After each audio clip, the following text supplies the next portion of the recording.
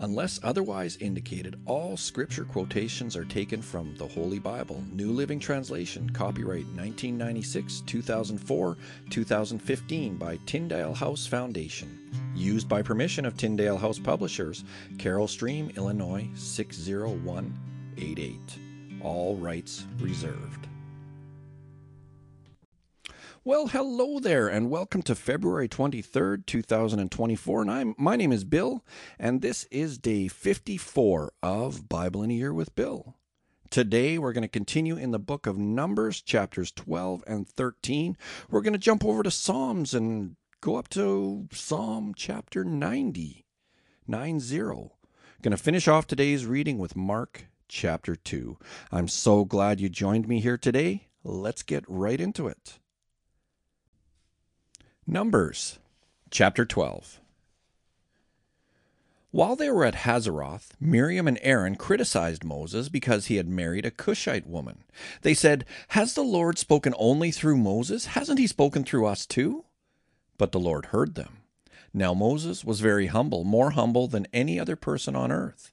So immediately the Lord called to Moses, Aaron, and Miriam and said, "Go out to the temple, all three of you." So the three of them went to the tabernacle. Then the Lord descended in the pillar of cloud and stood at the entrance of the tabernacle.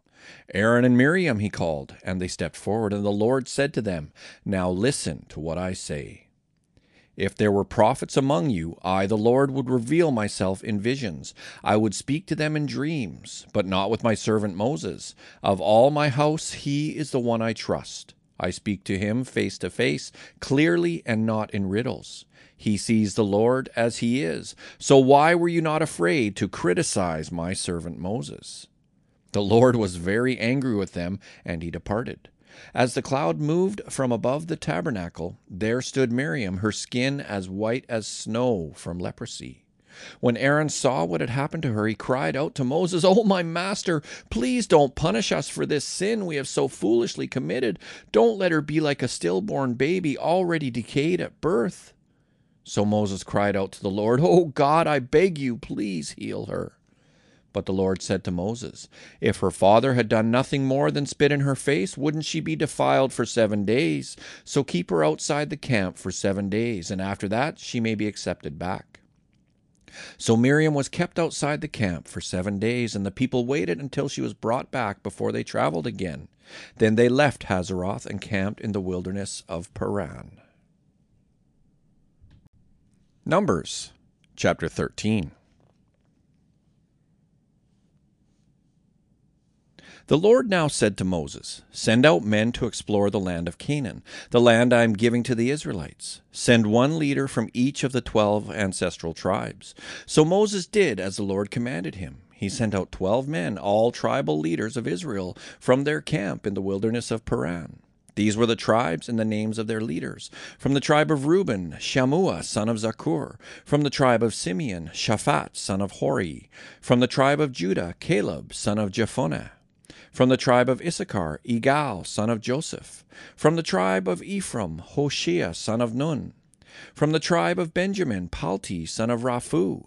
From the tribe of Zebulun, Gadiel, son of Sodi. From the tribe of Manasseh, son of Joseph, Gadi, son of Susi. From the tribe of Dan, Amiel, son of Gamali. From the tribe of Asher, Sether, son of Michael.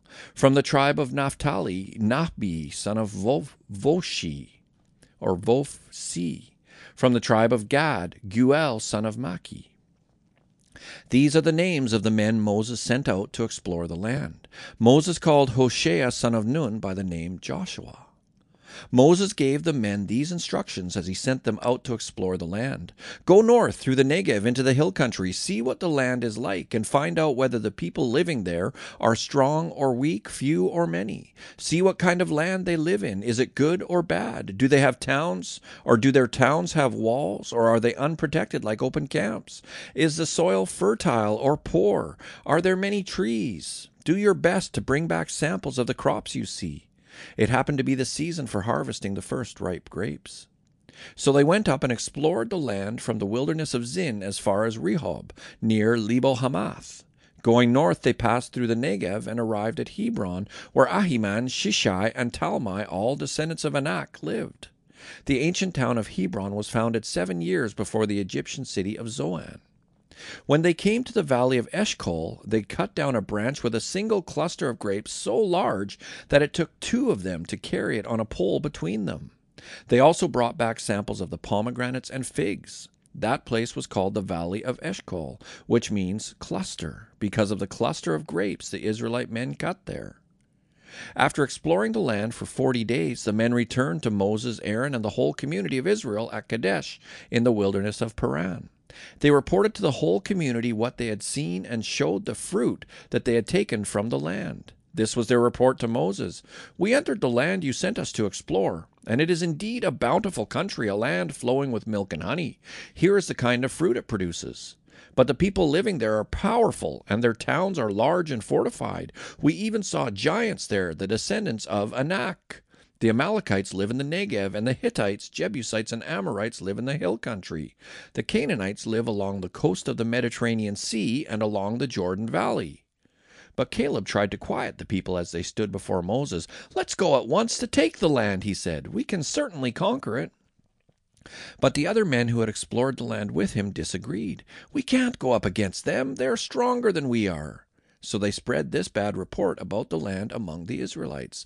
"The land we traveled through and explored will devour anyone who goes to live there.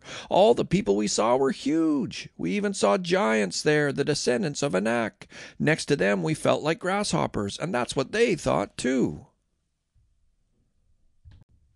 Psalms chapter 90. This is a prayer of Moses, the man of God. Lord, through all the generations you have been our home. Before the mountains were born, before you gave birth to the earth and the world, from beginning to end, you are God. You turn people back to dust, saying, "Return to dust, you mortals." For you 1,000 years are as a passing day, as brief as a few night hours. You sweep people away like dreams that disappear.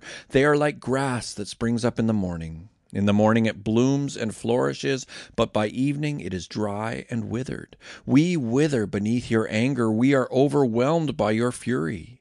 You spread out our sins before you, our secret sins, and you see them all. We live our lives beneath your wrath, ending our years with a groan. 70 years are given to us. Some even live to 80. But even the best years are filled with pain and trouble. Soon they disappear and we fly away. Who can comprehend the power of your anger? Your wrath is as awesome as the fear you deserve. Teach us to realize the brevity of life so that we may grow in wisdom. O Lord, come back to us. How long will you delay? Take pity on your servants. Satisfy us each morning with your unfailing love so we may sing for joy to the ends of our lives. Give us gladness in proportion to our former misery. Replace the evil years with good. Let us, your servants, see you work again. Let our children see your glory, and may the Lord our God show us his approval and make our efforts successful. Yes, make our efforts successful. Mark chapter 2. When Jesus returned to Capernaum several days later, the news spread quickly that he was back home. Soon the house where he was staying was so packed with visitors that there was no more room even outside the door. While he was preaching God's word to them, 4 men arrived carrying a paralyzed man on a mat. They couldn't bring him to Jesus because of the crowd, so they dug a hole through the roof above his head. Then they lowered the man on his mat right down in front of Jesus. Seeing their faith, Jesus said to the paralyzed man, "My child, your sins are forgiven." But some of the teachers of religious law who were sitting there thought to themselves, "What is he saying? This is blasphemy. Only God can forgive sins." Jesus knew immediately what they were thinking, so he asked them, "Why do you question this in your hearts? Is it easier to say to the paralyzed man, 'Your sins are forgiven,' or 'Stand up, pick up your mat, and walk'? So I will prove to you that the Son of Man has the authority on earth to forgive sins." Then Jesus turned to the paralyzed man and said, "Stand up, pick up your mat, and go home." And the man jumped up, grabbed his mat, and walked out through the stunned onlookers. They were all amazed and praised God, exclaiming, "We've never seen anything like this before." Then Jesus went out to the lake shore again and taught the crowds that were coming to him. As he walked along, he saw Levi, son of Alphaeus, sitting at his tax collector's booth. "Follow me and be my disciple," Jesus said to him. So Levi got up and followed him. Later, Levi invited Jesus and his disciples to his home as dinner guests, along with many tax collectors and other disreputable sinners. There were many people of this kind among Jesus' followers. But when the teachers of religious law, who were Pharisees, saw him eating with the tax collectors and other sinners, they asked his disciples, "Why does he eat with such scum?" When Jesus heard this, he told them, "Healthy people don't need a doctor, sick people do. I have come to call not those who think they are righteous, but those who know they are sinners." Once, when John's disciples and the Pharisees were fasting, some people came to Jesus and asked, "Why don't your disciples fast like John's disciples and the Pharisees do?" Jesus replied, "Do wedding guests fast while celebrating with the groom? Of course not. They can't fast while the groom is with them. But someday the groom will be taken away from them, and then they will fast. Besides, who would patch old clothing with new cloth? For the new patch would shrink and rip away from the old cloth, leaving an even bigger tear than before. And no one puts new wine into old wineskins, for the wine would burst the wineskins, and the wine and the skins would be lost. New wine calls for new wineskins." One Sabbath day, as Jesus was walking through some grain fields, his disciples began breaking off heads of grain to eat. But the Pharisees said to Jesus, "Look, why are they breaking the law by harvesting grain on the Sabbath?" Jesus said to them, "Haven't you ever read in the Scriptures what David did when he and his companions were hungry? He went into the house of God during the days when Abiathar was high priest and broke the law by eating the sacred loaves of bread that only the priests are allowed to eat. He also gave some to his companions." Then Jesus said to them, "The Sabbath was made to meet the needs of people, and not people to meet the requirements of the Sabbath. So the Son of Man is Lord, even over the Sabbath."